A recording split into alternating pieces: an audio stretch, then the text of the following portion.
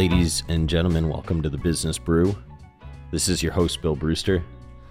This episode is brought to you by me. I wanted to do an episode that highlighted Rob Koyfman, founder of Koyfman, one of the fastest growing platforms for financial data and analytics to research stocks and understand market trends. Imagine a Bloomberg Lite with tons of high quality fundamental data, a powerful graph engine that can show it all clearly, and a user interface that doesn't look like it was built in the 1990s. Check them out. You won't regret it. Sign up for free at koyfin.com. That's KOYFIN.com. I'm bringing you the episode to meet the man behind the product, the guy who had the foresight to bet on the Business Brew, and one heck of a dude, an all-around mensch. So anyway, I wanted to do a fun episode with my sponsors. I hope you guys enjoy it. I enjoyed getting to know Rob over the sponsorship, and it's been fun, and I'm really grateful that he took a shot on me. So here's his episode. I hope you all enjoy it. Please see the show notes for a promotional code that accompanies this episode. I've got the link in the show notes. As always, none of this is financial advice. All of the information contained in this program is for entertainment purposes only. Please consult your financial advisor before making investment decisions and do your own due diligence. All right. Take two. We're back. We're back. So, Rob, how you doing for the second time? I am doing well. Happy Friday. Happy Friday to you. Has anything changed in the last 2 minutes since we started talking? And then you had to shut down your browser. Just that my browser's working, and let's roll. This is good. So, dude, you want to give some people some background on yourself, how you founded Koyfman and where you came from? I love your story. Yeah, absolutely. So my story before Koyfman is that I was on Wall Street for about 15 years. So I started in Goldman Sachs research, covering REITs, single stocks, and then moved to a group called Portfolio Strategy when my boss, who was the REITs analyst, David Costin, got promoted to be the portfolio strategist to replace Abby Joseph Cohen. Do you know who that is? She is well known, a favorite of Barron's. But so I feel like people when did you start in the business? Well, I guess am I in the business or am I just in entertainment? I'm still not sure. But the non-entertainment business, the investing business. I think that I've done this moderately competently for 3 years, and I probably started learning 5 years ago, like deep immersion 5 years ago. Okay, cool. Because so I think a lot of people who have started 5 years ago wouldn't know who she is, and she was a big deal, kind of in the 90s. She was like the person in the 90s. And I remember our first lunch when we went out to lunch as a team, the waiter, when he saw the credit card, was like, "Are you the Abby Joseph Cohen?" And she's like, "Wow, yes, I am." And so she was on CNBC all the time and really famous. And she's a really smart and well-regarded person. But my team and my boss was brought in to kind of put a little bit more meat on the bones on her analysis. She was just a market forecaster doing a lot of top-down stuff, and we started doing a lot more bottom-up analytics on valuation and sector rotation and relative value and themes. And that's sort of where I got my start. What was Goldman like? Goldman was it was my first job, so didn't really know how to compare it. I'd say like any company, there was a spectrum of competence across people. You met people who were really smart, met people who were less smart, met people who were really nice, met people who were not so nice. I'd say the one thing about Goldman that I've really come to appreciate since I left is they do a couple of things really well. Is one, they under-resource, so they really make people figure out how to use the current resources, limited resources, to the best of their ability.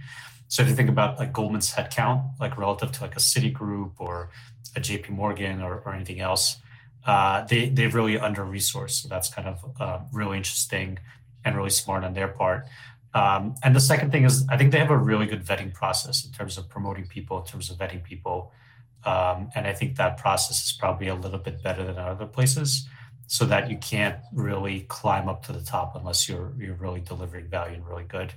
Like I worked at Citigroup as an example after that. And Citigroup is great. And I'd say the difference between Citigroup and Goldman is like, 95th percentile versus 88th percentile or something like that. But those small differences are, uh, I think they matter a lot, and they compound. And so at Citigroup, you did have way too many people. You did have people at the top that were like, how the hell are these people at the top? Yeah. So those are, Well, it becomes political, right? And if the culture isn't a meritocracy, it can infect other areas, I think. yeah, that's absolutely. And the other thing about Goldman is a lot of most of the senior people there are homegrown. They rarely kind of hire people from the outside on the super senior level, on the MD and partner level. And that's not the case in a lot of other organizations. And then what happens is when you bring in someone from the outside, they sort of start bringing their entire network from the outside, and you just have constant culture dilution, Yeah. which is not that good. So that's kind of going on at Wells Fargo, but the different, totally different. Sharf came in, and he was part of. He kind of grew up with Jamie Dimon, and then you've seen he's brought in like just the whole C-suite basically got waxed, and the board turned over, and I think for there it's probably for the better. Yeah, But sometimes. it is interesting to see how like it was like a true cleaning of house. Yeah, yeah. So sometimes it is for the better. Yeah. Well, but if you got a good organization, you keep the people around. Yeah, but it just organizations are just always like very political, and there's a lot of obviously personal relationships and rivalries. So um, I think it's pretty. I think it's just like very human nature. If you bring in someone senior, they'll want kind of the people they trust around them, or not even like maybe in addition to trust, just people that they're used to working and have chemistry and stuff like that. How how have you done that at Koyfman? Like, how are you surrounding yourself with people that you want to build the organization with, and making sure that you instill a good culture in your own organization? That's a great question. I think that's something that I'm really kind of learning because I've never had to institute a culture in a company. And it's something that I'm really trying to understand what's the most effective way to do that. Um, I think I think kind of like my set of values are probably a little bit different than the set of values of other. Well, they are different than the set of values of other people, and I just sometimes always assume that my set of values are just going to be the set of values of others. And so as we've grown, I've put a little bit more emphasis in terms of narrowly defining specific things that we would either avoid or look for. Um, and the risk there is that you start naming these values, and it just becomes sort of empty in terms of like saying like, hey, we're all ambitious and teamwork, and start naming these values that it's just like, okay, they don't really mean anything. Yeah, it's just like word It's salad. just word salad. It's just like stuff to put on your website. And I think for me, I'm starting to realize what makes me productive, what makes other people that I work well with productive, what kind of qualities and what kind of qualities to avoid, and thinking about how to institutionalize that a little bit more. So um, for us, it's really for us, it's really having a culture where you can debate and discuss a lot of different things. And now that our team is growing, I think the Jeff Bezos philosophy of kind of disagree but commit at the end, and you're going to have disagreements all the time, but you just need to commit at a certain point and make sure everyone's rowing in the same direction. That's like one of these things that sounds pretty cliche. It's like obviously you do that, but it's like a value that you really have to instill in people, because otherwise, not everyone understands that you can. If you disagree, some people think, "Hey, I disagree, so I'm just going to do something else," and that's something that we have to sort of emphasize a little bit more. So let's take a step back. You're at Citi, and then you go to a hedge fund, right? I was at Goldman for about 6 years. I moved over to the prop trading desk in London, and I was there for about a year. Oh, that's cool. Yeah, so that was my What was living in London like? living in London was. So this was 2000. I moved there in January of 2008. And so it was an interesting time. It was kind of like right as the market was about to tank. Um, London was much different than New York. I loved living in New York, and London has a lot of good things about it. So it's like in the middle of Europe, has a little bit more of a European mindset, very international, very diverse. Um, but it's a very old city. So and you feel It is and you old. feel that. So like all the buildings are these like really old buildings. You don't have these kind of doorman buildings that you have in New York. So I was living in a walk up, and my sink, and I was working on Wall Street, so I was paying pretty decent rent. Like I remember my sink had a hot and cold like different spout, and that was like super like the most annoying thing in the world that I had to like turn a little bit hot, a little, and Mix your mix your water. water kind of like in your hands, and I was like, God damn it.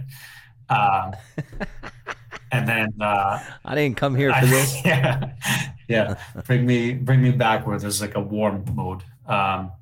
And then uh, How is your air conditioning over there?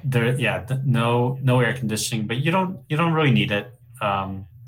Oh, I don't know. I've been there in the summer a couple times. I've needed it. Yeah, yeah, That like I don't understand to any European listeners. Like you guys got to get on ice, cold beer, and like big time AC. These should not be like debatable topics. I don't think. I just think there's a way the world should be, and those should be it. yeah. Ice water, I feel very strongly about. It's kind of like Right? getting warm water in a glass is just very strange. It makes no It makes sense. It's like part of the refreshment is the cold water hitting my Yeah. mouth. What are we Yeah. doing And you here? figure they tried it, they would realize the right way to drink water, but yet they're set in their ways. I like how you said that because it is the right way. I don't want to have a debate about my water is as good as yours. No, cold water is correct.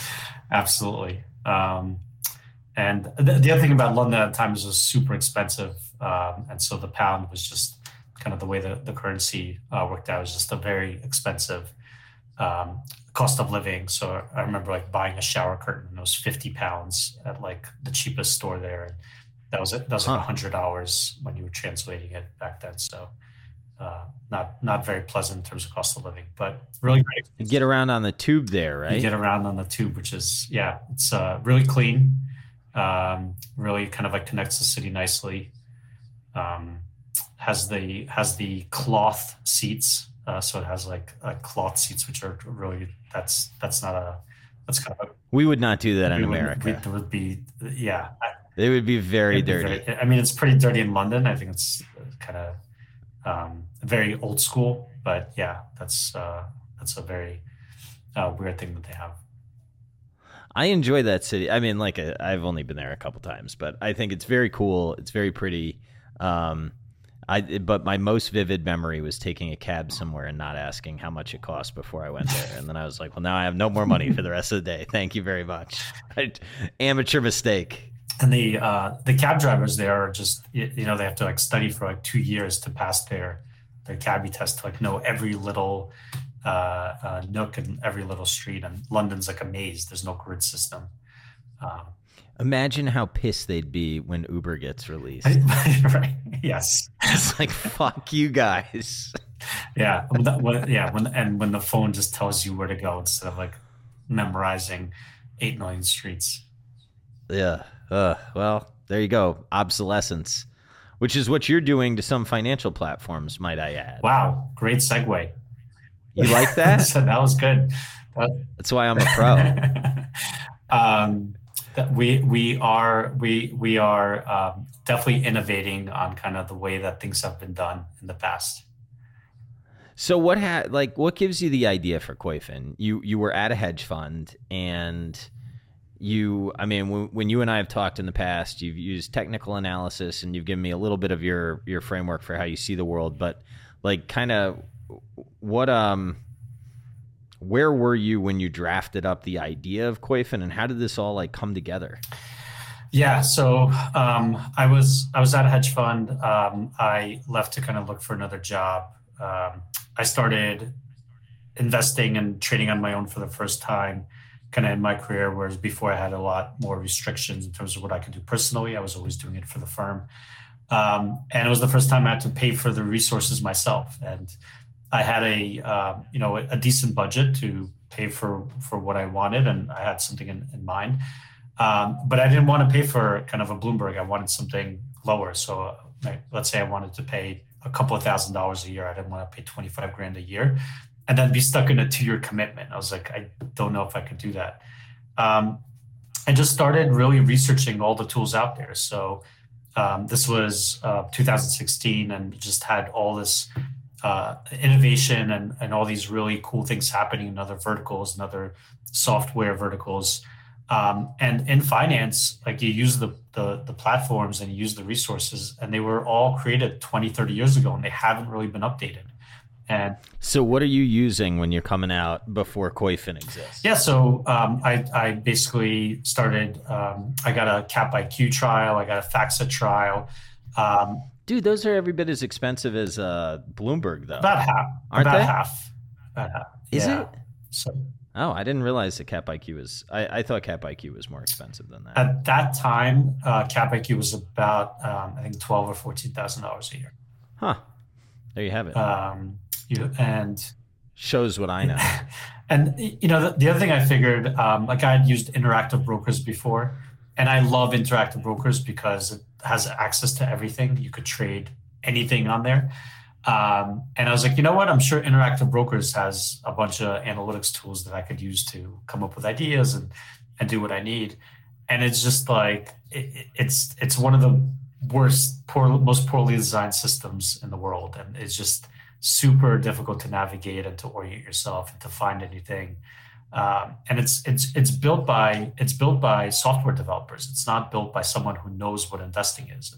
It's kind of like built by someone who's just like, look, the data's right there. You just have to like hit that and search for it, and it's called that. And as an investor, you're like, that doesn't make any sense. Why would I know to do that or have any idea how to do that? So it's all kind of like these little app windows that are made in Java that it's very clear that whoever created that had never invested in their life. It's interesting that you say that. I have not used interactive brokers. Most of the people that I talk to that do, they say the exact same thing. They're like, the customer service is really not that great. The platform is not that intuitive, but they all like the product and they're not going to leave.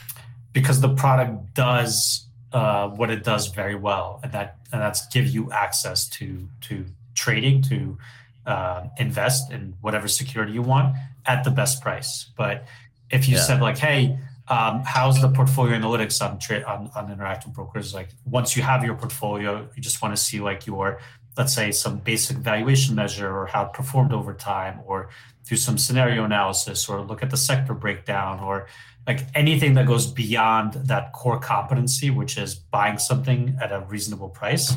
It doesn't exist. Interesting. Yeah, I got to try that out because I do want some access to international stuff, and they seem to be best at that. But maybe I'm not right on that. They're really good at international stuff. So you could trade any market, and they have if you're trading cross asset in terms of options or futures or currencies. This is like a commercial for interactive brokers. That's what we're just talking. Yeah. What do you do when you were using them? Do you do stuff like that?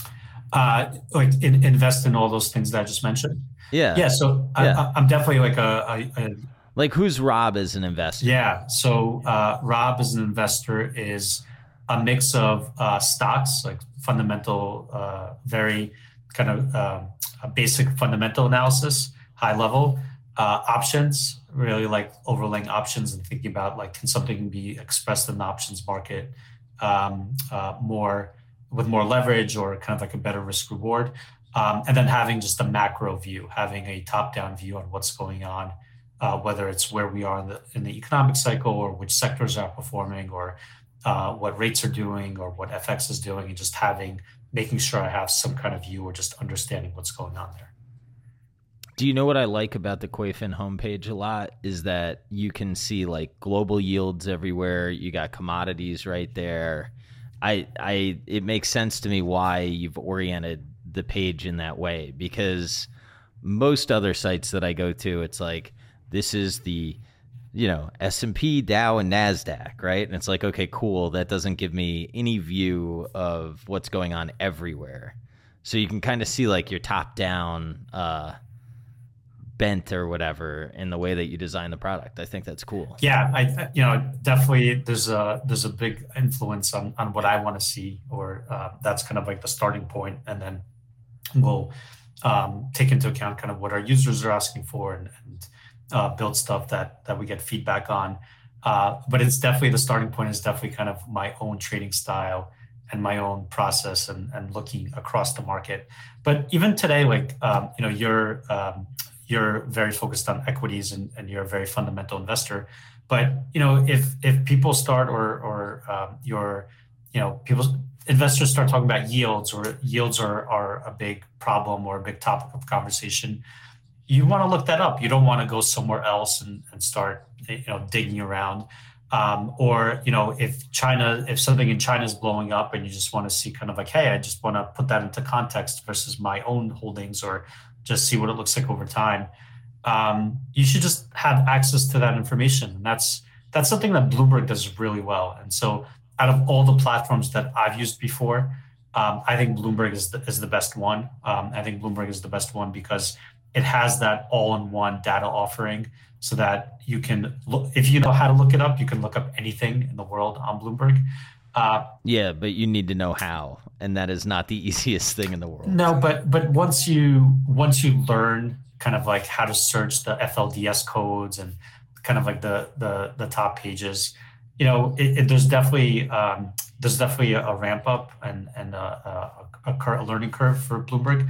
But once you learn the shortcuts, how fast can you just access stuff by just typing stuff, right? That was like, Bloomberg came up with all these innovations that were in the 80s and 90s, that are now like, other companies are like, oh, we have shortcuts on the keyboard. Like, that's an innovation. And Bloomberg's been doing that for like, 40 years, or instant messaging, or data visualization. So they've really, I think they've nailed a lot of good things. I think Bloomberg is the best, most useful platform out there, at least kind of like the way I look at things. And the other thing they did really well is focus on the analytics. So they provide a really good layer of data, but then you could graph stuff, you could really analyze using their charts and their tools. And that's not that, like in Cap IQ and FactSet, you can't really do that. Those are much more like primitive platforms for those types of analytics. I think Bloomberg does that really well, and that's something that we've tried to build on, is really focusing on the data visualization and graphing part. I was going to say, do you know somebody else that does it real well as Koyfman? Because like, I'm looking right now at the market dashboard, right? And I like how if I click on US sectors, I like how, I don't know, man, to me, the way that you use visuals, the way the colors pop, and the way that you just like sort of default to graphs, it's a very smart way to just like default people into visual representation. I think, I don't know if what I'm saying, if I'm expressing it exactly the way that I want to, but it makes everything really easy to see out of the gate.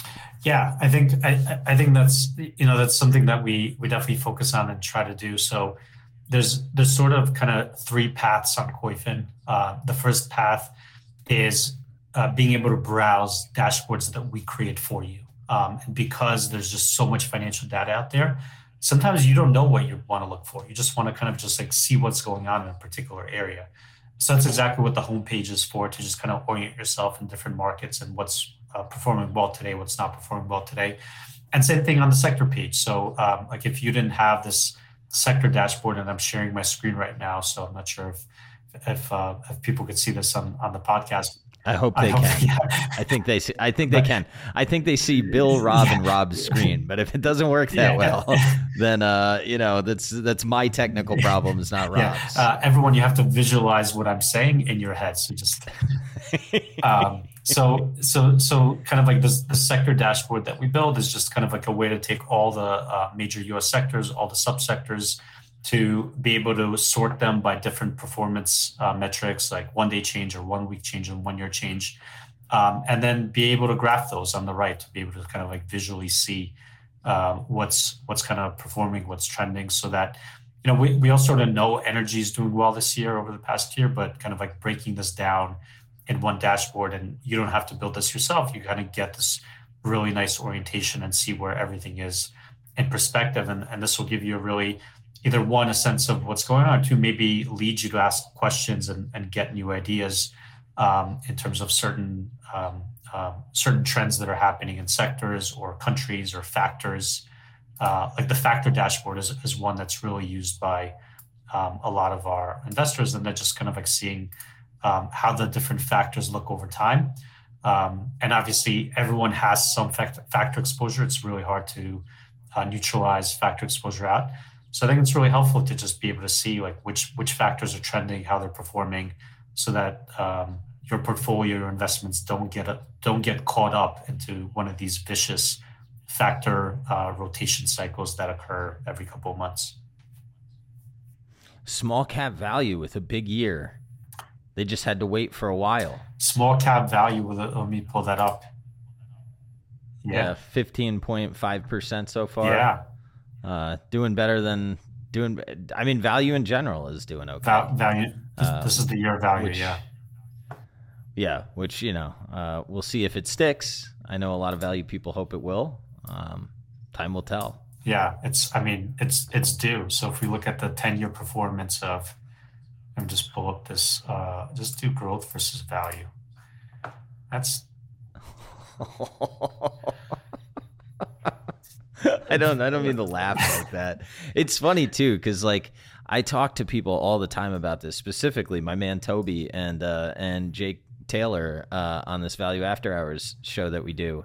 But man, like you look at how those two factors sort of traded in tandem, right? From, I mean, not in tandem, but they were like lines that crisscrossed till 2012 to 2017, and then boom. Yeah.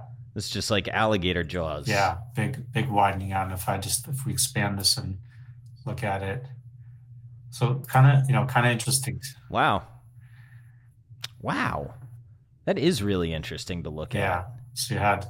What if we go further back? Can we go further back? This is based on the ETF, so this is since 2000. So 2000. Look at how much growth underperformed from 2000 to 20. Even 2017. So it's kind of interesting. If you take 2000 as your starting point, we're just back to where we started, right? So actually, yeah, we're just getting back to normal being 2000. That's right. Yeah, which we can debate the assumption in that statement. Right. But that's interesting stuff. I mean, that's the kind of thing that I think when you see it, it's much easier to internalize than when you're reading it. And that's what I really like about what you built. Yeah, definitely kind of like being able to visualize it and being able to put it in a perspective of a long-term trend helps. So we have a bunch of these market dashboards that we put together, whether it's factors or global yields or commodities, and very similar structure. We just sort of lay out all the assets there, and you could sort them, you could visualize them, you could really see what's going on. And then we have a couple of analytics functions that are pretty useful. So for those people that love charts, we have a function called Lots of Charts, where you select an index or an ETF and just look at all the charts from that index. So basically, let's select like maybe the ARK ETFs.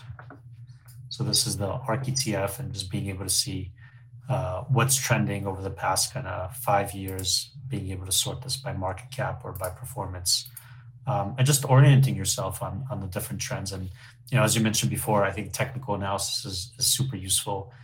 It's something that's become part of my toolkit that I use in addition to fundamental analysis. So I love, like, this is a function I created for myself because I love running through charts and seeing where the trend is up, where the trend is sideways, and when the trend is down, and where the trend is turning. And this is a really effective way to do that. What are some of your favorite technical patterns to look for? So my technical,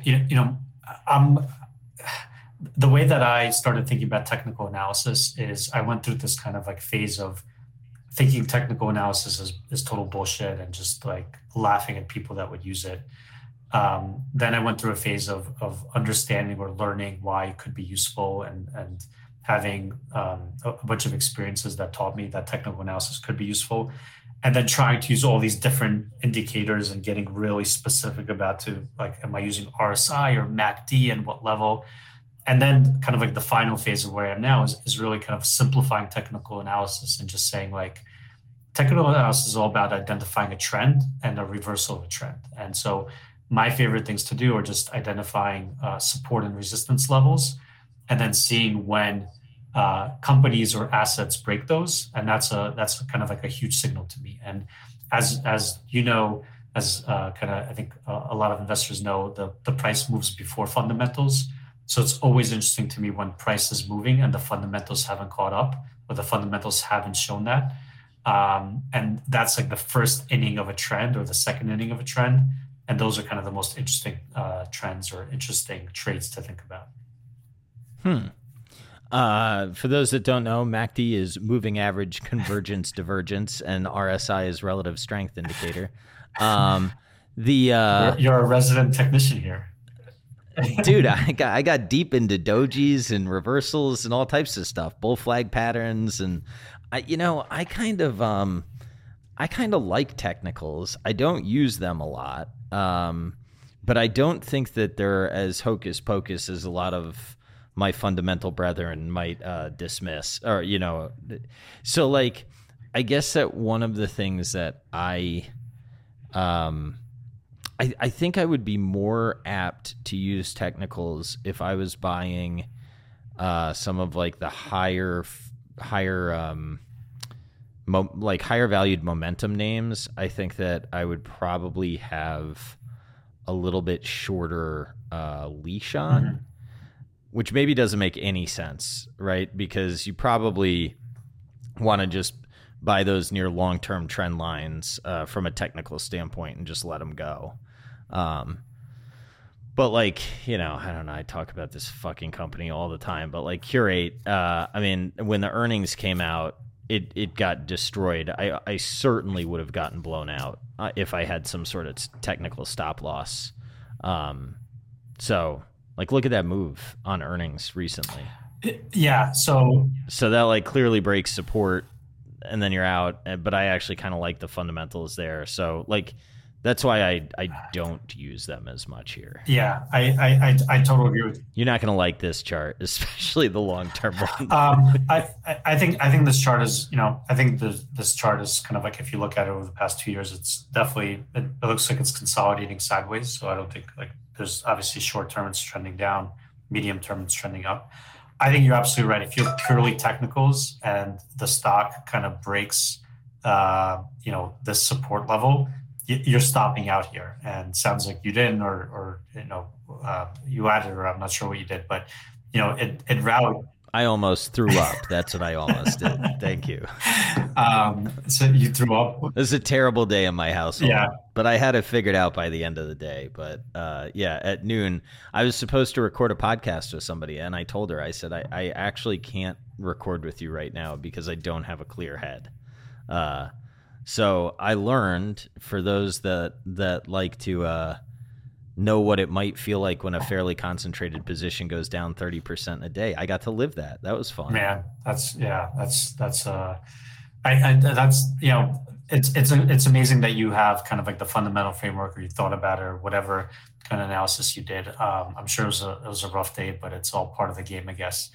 Well, you know what it was? I was just sitting there like, what am I missing? Yeah. Right, because I do fundamentally, like, it's really weird to have these two competing thoughts in your head, but on one hand think the market can be completely irrational at times, and I also have like the longer I do this, the more I have respect for the market. Yeah, I think there's kind of like I don't think it's black and white in terms of technicals. I think you just have to use it as part of your arsenal, and sometimes you. There's been times where there's been just these technical patterns which are super strong, whether it's a breakout or a breakdown, and then it just reverses the next day or in a couple of days, and you're like, and technical people like to call that like a bull trap or a bear trap, and it's just their way Hmm. of like saying like, hey, this just kind of like goes against what technical analysis is supposed to say. But there's no right or like you're absolutely right. There's kind of like any technical framework. You could find examples in history where it didn't work, whether a head and shoulders pattern with with a lot of these growth names, there were just a bunch of breakdowns in June and July, and just kind of recovered and continued on. So, I think marrying technical analysis and fundamental analysis and other things, I don't think like one is the ultimate answer. I just, for me at least, using them in conjunction and combinations is really effective. And so maybe I could tell you like a story of how I started using technical analysis. Yeah. So at Goldman Sachs in 2006, one of the things that our clients wanted at the time were short ideas, where like we have massive leverage to the upside and we're long a lot of different names. And this is when a lot of funds started doing swaps and baskets and putting on leverage. And there was like it was really hard to short anything because everything was going up and there were LBOs and it was just very difficult to find shorts. And so what I was tasked to do was find a framework to identify shorts. It's like what makes a good short? Like how can Hmm. we identify a good short? So I basically took all this data that we had, which was all equity data going back for 40 years, and I started looking for what makes a what is a short? Is it the opposite of a good long, or is there something about a short that's different? Like, um, Hmm. and so I started doing all this kind of like data analysis and all this back testing. And the first result I got, which was very strange, is that the strongest factor to predict performance was past performance. And I was like, this is like really weird. Like, I was like, how, like, I was expecting valuation or margins or earnings or whatever it is. And the strongest factor that I was finding was past performance. And I'm sure kind of a lot of people right now are like, oh, you found the momentum factor. I didn't know about the momentum factor at the time. I was just like doing the analysis and the back test. And I was like, this is crazy that previous performance is the number one predictor of future performance.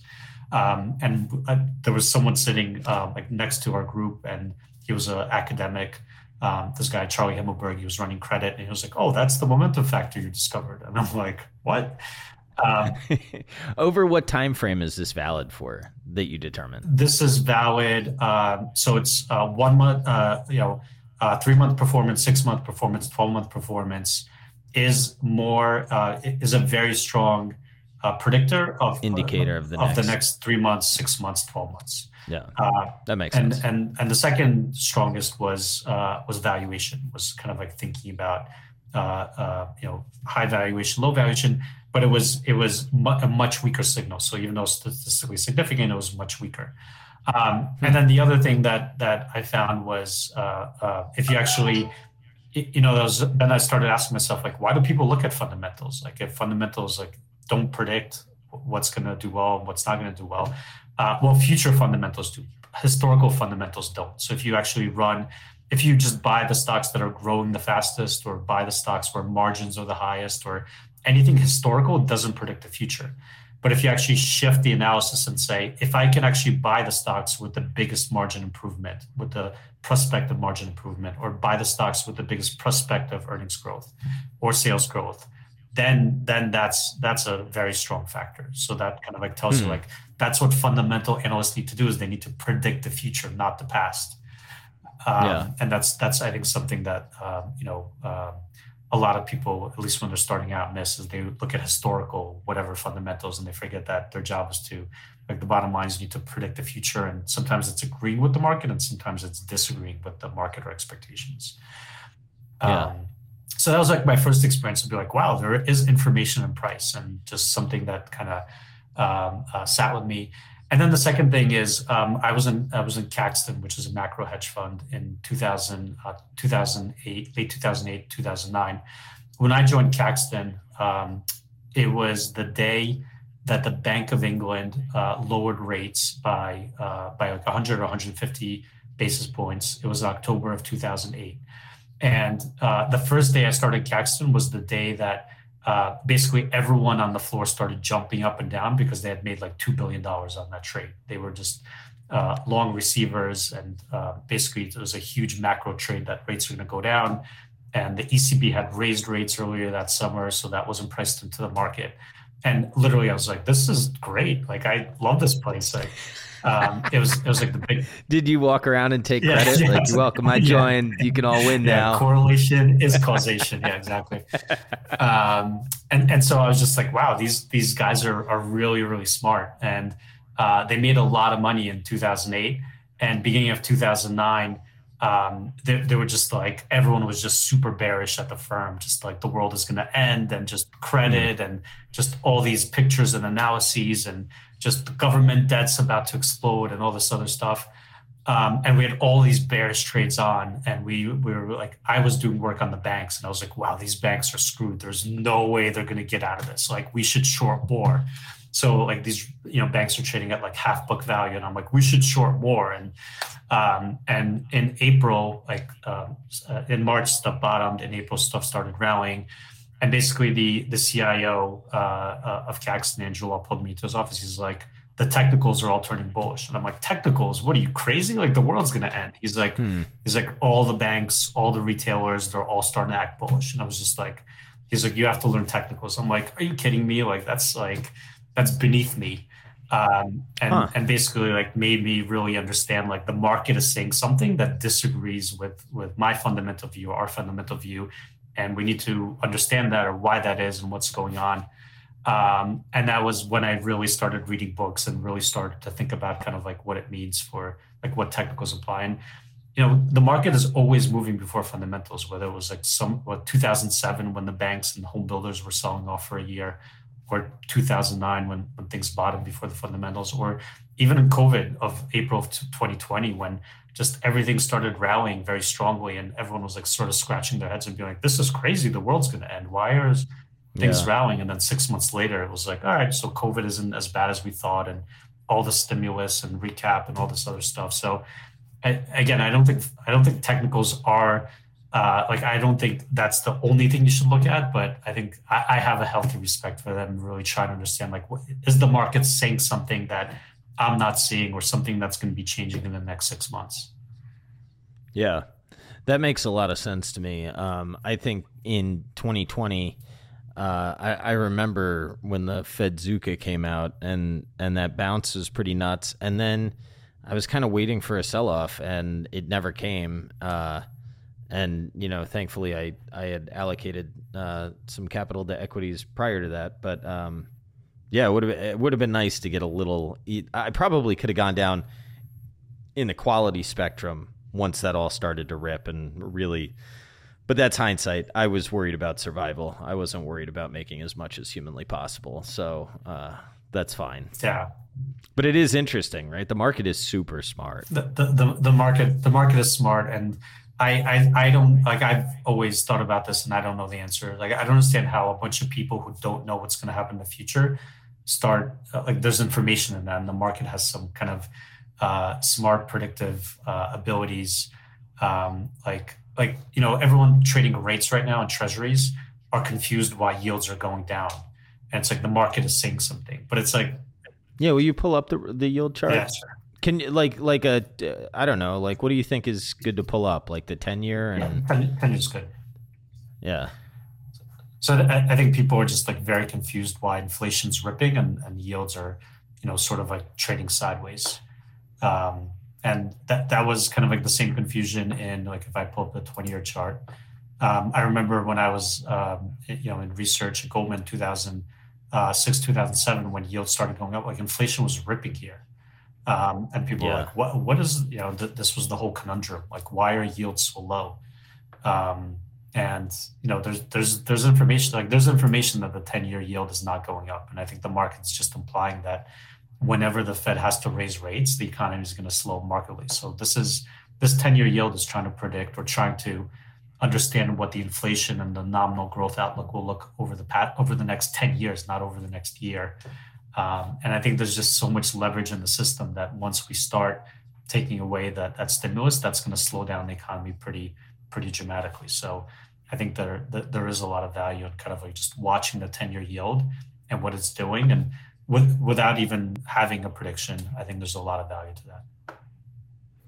Can you on the platform? I don't know how to do this, but can you do a 210 spread? Yeah, so we have so you could do a spread, but we also have the the yield curve. So U.S. yield curve, 10-year, 2-year, Yeah, that's what I'm looking for. Interesting. and so the other so the yield curve is kind of like on a macro level really interesting because when the yield curve is steepening, you basically have reflation, you have kind of traditional inflation dynamics playing, and whenever the yield curve is flattening, you have the opposite, and that sort of affects. Oops, I think that affects kind of a lot of different assets, and I actually think the yield curve has peaked. Like I think this is probably the peak of what we're going to see in the cycle. And the reason I say that is when I look at like the yield curve versus the ISM, and I'll just pull this up here. And I'm just going to make these on two separate charts. So if you sort of go back and think about these cycles, as the ISM bounces in sort of 2009, 2002, and these yield curves, this yield curve sort of tops out and makes this rounded top, that's sort of where the peak is. And I think we've had the same thing. Like I think the ISM has peaked here, it's bounced back. And I think the top of the yield curve has already been set. And so I think going forward, you're going to see either sideways or down yield curve. And I think that matters a lot for kind of a growth in assets. And you've already started to see if you look at the yield curve for kind of 30-year, 2-year, and we put that on a separate chart. Just put this here. Like that's been like that's not moving sideways. That's flattening pretty dramatically. And so the really long end, the 30-year versus 2-year, has been flattening pretty obviously since kind of March of this year when the Fed posture started to change. And so I think the 10-year, 2-year is gonna follow that pattern as well. So, like, just watching you click through this and pull those charts up, and then you're like, I want to put it on a different chart, and you know, like one click, it's all very intuitive. Like, how did you? I mean, your background is not software engineering, right? How did you make this vision become reality? Yeah, so one is I have a great talented team. So you know, it's been kind of like luck to find a good team that I have today, and really building on that. The other thing is I started my first job at Goldman. My boss David Costin, he was super into data visualization and charting, and so his reports, when we would create kind of the reports, we would focus a lot on how we're presenting the charts, on what we're showing in the charts, on kind of like what colors we were using. And that's totally different than what everyone else is doing on Wall Street. So if you look at the average Wall Street report and the charts in there, they're just like throw up like Excel charts with just default settings and stuff like that. And so, you know, he kind of introduced me to this whole world of data visualization, of Edward Tufte, of thinking of, you know, how do you present data effectively and how do you convey information? And so even though I'm not a designer, when I see something, I know kind of like what's wrong with it or where it should be. And so my co-founder, Rich, he designs the whole platform, and he and I we work together to really make sure that it's sort of intuitive in the way it looks. But yeah, one of the reasons that I started Koyfman is I thought there's a lot of improvements that could be made on graphing and on user interface that older platforms like FactSet and CapIQ and YCharts and Morningstar, who have good data and who have pretty good functionality, they just don't have that really effective and powerful data visualization that you would find from like a Tableau or one of these other platforms that's really focused on graphing. The other thing that the one software that I think is really good and that inspired me to start Koyfman was TradingView. Like TradingView, I don't know if you've used it. I haven't. It's focused on charting and technical analysis, so it doesn't have the fundamental or the macro stuff, or not as in depth as we do. But when I was starting Koyfman, or when I was thinking about Koyfman, I started playing around with different platforms, and I found TradingView. I was like, wow, this is web based. Like you don't need a terminal, you don't need to download anything. It's super fast. It's lightweight, and basically I said, I want that, but for more assets and for more analysis and for more stuff. So I think they've done a really, really good job on the analytics layer as well. And they just raised a pretty big round at over a billion valuation. So good for them. Well, I hope that you are on your way to the same thing, One sir. day. Um, yeah. Are you going to like? Do you have a focus on including conference calls or something on the platform in the future, or is it going to remain uh, what it is today? Because I think what it is makes a lot of sense. It's just kind of interesting. You see a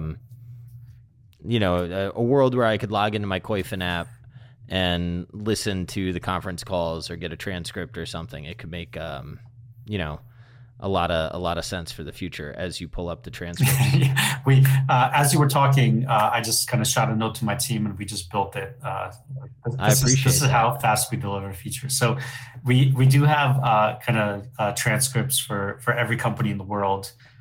So we have kind of like the full transcript that you can see. We have all the filings which you can see for all the companies, and then we have news and significant events. So we just started bringing on Reuters News into our platform. So kind of like getting all these results and getting these stories. And then the next big product feature we're working on is to be able to search this stuff with one field. So it's like if Yeah. you wanted to search like pricing power or whatever term across all these Yeah, documents. and you can bring it up to like all of the times that it's been mentioned or whatever, Yeah, right? yeah, exactly. So seeing that visualization as well. So we don't have we don't have we actually do have access to MP3s. We haven't integrated that into our system yet, but yeah, we do have the transcripts right now. Okay, I'm going to say something that I can edit out, but if you want me to keep it, I can keep it too. Because like Quarter, I've been Hmm. using them to listen to Hmm. stuff, and I think that it's a nice offering to be able to, like if I think it could be a nice addition to the platform because then it's like, oh, I just go to Koyfin for everything all the time, right? Hmm. And if I need to listen to something, it's just like an additional Hmm. hook. Yeah, that's also yeah. I've seen a lot of buzz around Quarter. I haven't used the product, but it seems like they've done a good job and kind of like made everything accessible, and you could fast forward and find stuff. And a bit, It's a lot better. Borsa tried to do what Quarter basically like. Borsa started it, and then Quarter took over whatever the hell they started and so destroyed that's that. interesting. So I heard of Borsa. What can you just elaborate on what makes Quarter better than Borsa? I think something, and I'm just going to assume that we're going to keep some of this. So I apologize to the people that started Borsa because I was a big fan when they started it. Yeah. I think that one of the things is what makes Koyfin great. The interface when you sign on to the app is Mhm. fantastic. It's just like a little bit slicker, and it works as I want it to work. And they have the access to like any company that I'm looking for. I have immediately, and I just I don't know, man. I just think there's just something a little bit better about Quarter in almost all the different, like whatever I'm going there for. It's just like a little bit better than what I left at Borsa, and I feel bad for saying that, but it's also true. So it's like the meat and the actual the bulk or the core of the offering is not all that different, but it's the little things. It's the access. It's the ability to find stuff that's different and improved. Yeah, I think so. And they've got like events, unless I'm completely mistaken, but I'm almost certain that they have events. And I've been waiting for events to get on Borsa. And basically, like what it became is there was just a small little friction point that came up on Borsa, and I was like, I'll just go to Quarter. And then I started to use it, and I was like, oh, this is legit. Hmm. So it's interesting and I think it is somewhat applicable to what you're doing too, is like what I see you building is where the world is going. And like all you need from you just need a little friction from other people's platforms to get people onto yours, and you're going to keep them. Yeah, absolutely. And I think with us, we have sort of one user persona for us are maybe former institutional investors or maybe financial advisors that today have maybe a shared resource to something like a Bloomberg. And so Koyfin allows them to kind of customize the system on their own desktop, have their own personal account, obviously. And then the second type of persona are the individuals who've never had a Bloomberg before, haven't had kind of this functionality. And so that kind of like leap or that additional opportunity and functionality is really an improvement of what they had before. So kind of interesting serving both of those user groups. How'd you get started, man? I remember that like maybe it was 2018 or 2019. Everybody on FinTwit started to tweet about Koyfman. You got to start using Koyfman. Were you giving like candy bars to people to try it, or what was going on? Yeah, basically recruiting all the people in India to tweet about us. Now, I think at a certain point we hit kind of critical mass in terms of functionality. And then we had really some kind of early FinTwit ambassadors that really loved our platform. So Liberty started using our platform pretty early on, and has been Yeah. just an incredible supporter for our platform and just Minion. minion, but also just doing a lot of stuff in the background that most people don't know about. So he's just a really great supporter and friend of Koyfman, and giving feedback and serving as a copywriter and offering advice and making introductions. So he's great. And then Shomik, who is a FinTwit personality. I met Shomik on Twitter, and he invested in Koyfman. And he's brought so much value to us. Like I feel bad that he gave us money because we should be paying him. I feel Well, so bad. I have a feeling if you do your job, you'll end up paying him just Yeah, I fine. hope But so. yes, But he's just really he's just always hustling and one of the most pleasant people to talk to and super thoughtful. isn't he so nice? He's so nice and it's genuine and it's like he's just constantly nice and he's great. He's great. And I think Shomik is the one. Was it Elliot or Shomik that introduced us? I think it might have been Elliot that was the catalyst between us, like finally Yeah, doing the sponsorship. But Shomik had introduced us before got it. too. I think it might have been I both. may have used all my connections to try and break in through to you. Well, I appreciate that, man. I think it was super. You know what? I'll tell you what. Real talk, and I said this in the read. It made me really like proud that your brand wanted to associate with my brand because to me, that like I really appreciate what you're trying to accomplish, and I respect how well you are accomplishing it. And I'm trying to accomplish something, and to hear that somebody else that I respected me, like meant a lot. So thank you for No, that. that's awesome, and I'm so I couldn't have thought of a better first yeah, sponsor. that's great. And the more I listen to kind of what you're doing and the way you do it, and kind of the feel and the types of guests that you've had and your audience is just like this is who we want and this is who we want to be associated with it. And so I'm really glad that it happened. And thanks for having us kind of sponsor this season. Yeah, man. I think that something that we're kind of, I think what we have in common is like there's a way that finance has been done. Mm-hmm. And I think that like now it's our time to do it our way. And it's fun to iterate on what has come before and then have people accept and enjoy what's coming next. And I don't know how long I'll do this, but I have a feeling that Koyfin's going to be around for a long time. I mean, yeah, if I can belong your brand and your podcast, I would definitely belong it. So Well, I appreciate it. I don't know how long I want to be it, man. There's a lot of editing and stuff. Like I can't imagine going through the building pain of what you must have gone through with Koyfin to get it to that critical mass. How much more work was it than you thought it would be? like 1,000 times more than I thought it was going to be. It's a Yeah. lot. It's a lot of work, and it's a lot of man. Just building a product and software, it's really hard. And like I sort of like when I was also starting this, I was always when I try to speak to some VC investors in the beginning, and they're like, "Who's doing this?" I'm like, "It's me. I'm doing this." And they're like, "No way! Like we need a team." And I'm like, "Are you kidding me? Like I'm really smart and I could."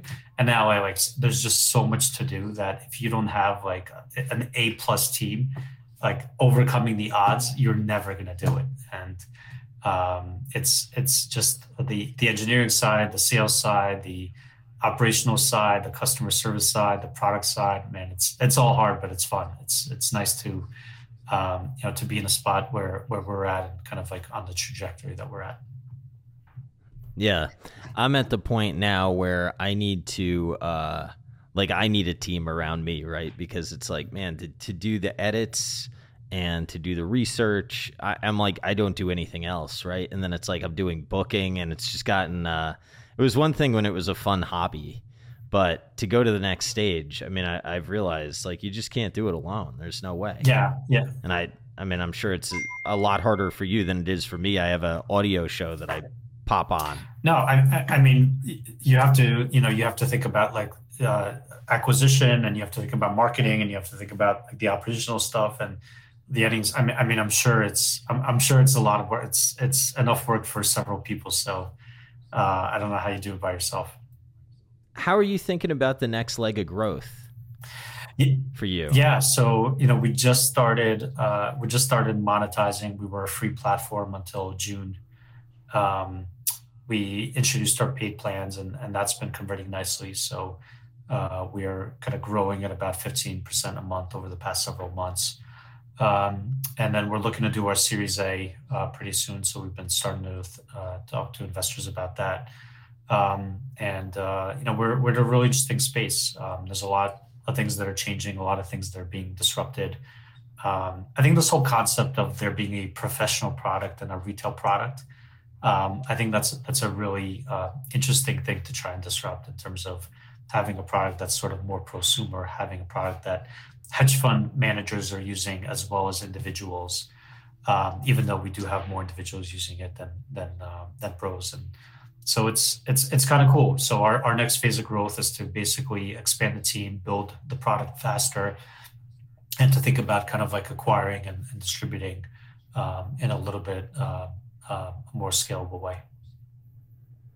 Yeah, I mean, it's clear to me from who I talk to that pros are using it. So it's the issue for you has got to just be how do I get more people on the platform, and then how do you figure out what to charge? How was it moving from a free product to the charge product, right? Because sometimes moving upstream like that is slightly difficult. You want to put something more exciting on the screen than curate. I think people are probably a little tired of that. I'll go to the homepage where we have some. Do whatever you want. Just got old curate transcripts. Since 2014, just trying to demonstrate the breadth of our data. Charging was really an interesting experience.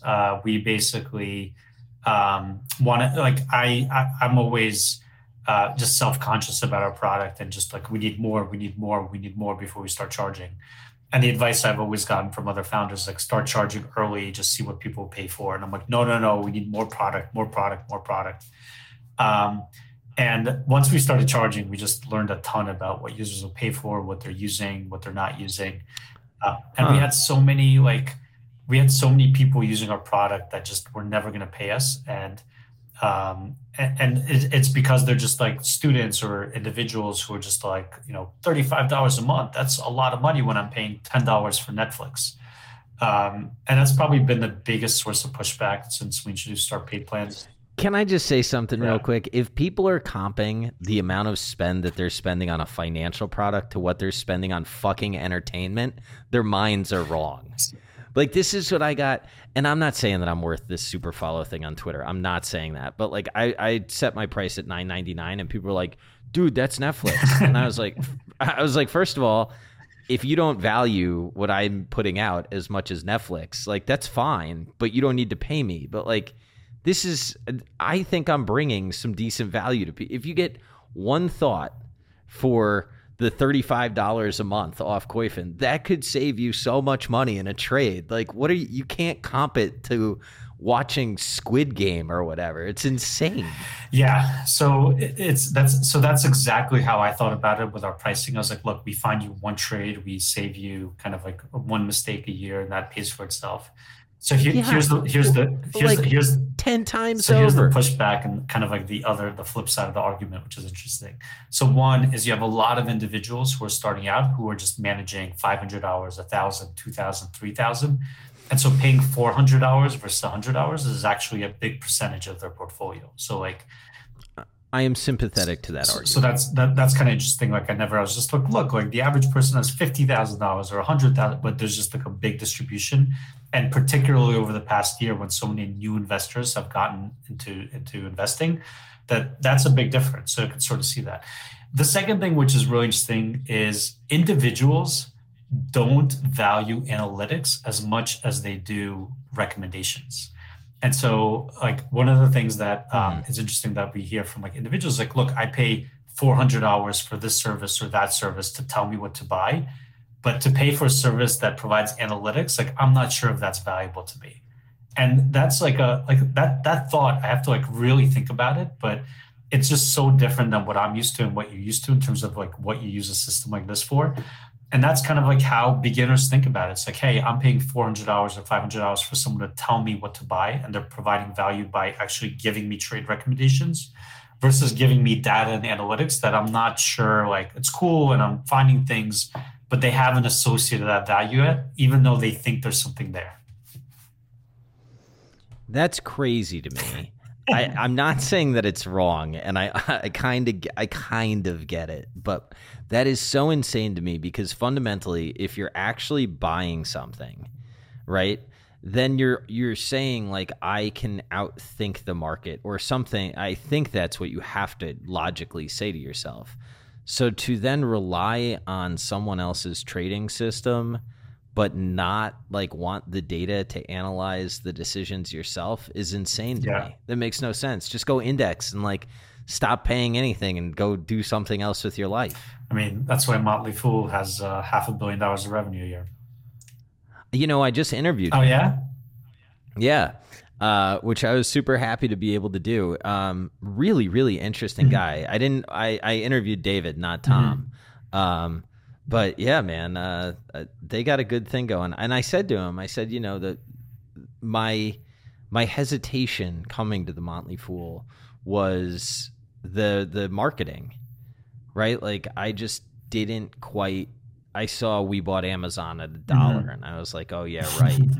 You know, some of it's a function of the strategy he runs, but the pushback that he had, or not pushback, but the explanation that he had to me, which I found compelling, is he was like, the problem is, like, I actually did that and I actually held Amazon. But there's a lot of people on the internet that say that they bought it, but they sold it at like a buck 50. Mhm. And it's hard to convey that point in internet advertising, Mhm. right? Like it's just kind of a nature of the beast. But I thought that was kind of an interesting comment that he had. The CFA might have issues with that, how that performance was measured. Well, yeah, I think yeah, that's a fair comment. Yes. It's like I started trading and investing in the '90s when I was in high school, and I remember the Motley Fool like started to publish, and I was reading them, and I remember kind of like there was like the first stock I ever read on their platform was Bell FB is a like Canadian supplier that they were writing about the valuation. Still remember it 30 years later. So, all right. So, do we need to get you like a Seeking Alpha type recommendation engine, and then we'll charge $80 a month, and I'll be part of your Series A. That's exactly right. And it's I mean, look, at the end of the day, like you gotta solve a problem for people. And I think it's a really interesting point in terms of like I think like the way I interpret it is I think we have to provide more conclusions to people rather than just Hmm. information and data. And so what I'm thinking through is like, how do we get to that endpoint in terms of like just telling people what's expensive, what's cheap, what's outperforming, instead of giving them the tools to do that. And I think like having both is important. So like what we're going to do is really like percentile rank a bunch of different variables like valuation and growth and momentum and short interest, and really allow people to kind of get a quick view of what, not a recommendation per se, but just really kind of like the conclusion of stuff in really direct ways. And I think that's going to be pretty interesting for our audience. I have no idea if you get this pushback from people generally, but the other thing that I have always associated you with visualization. So like when I ask the transcript question, I go to like some other source for the Mm. transcript. So like tying, I don't know, somehow like rewiring all of my my habits to Koyfman is because it's so distributed right now, right? So that's it's an interesting problem to have to tackle. Yeah, and we have so much functionality and data on our platform, and constantly hear or constantly see from users that they just don't know what's on there.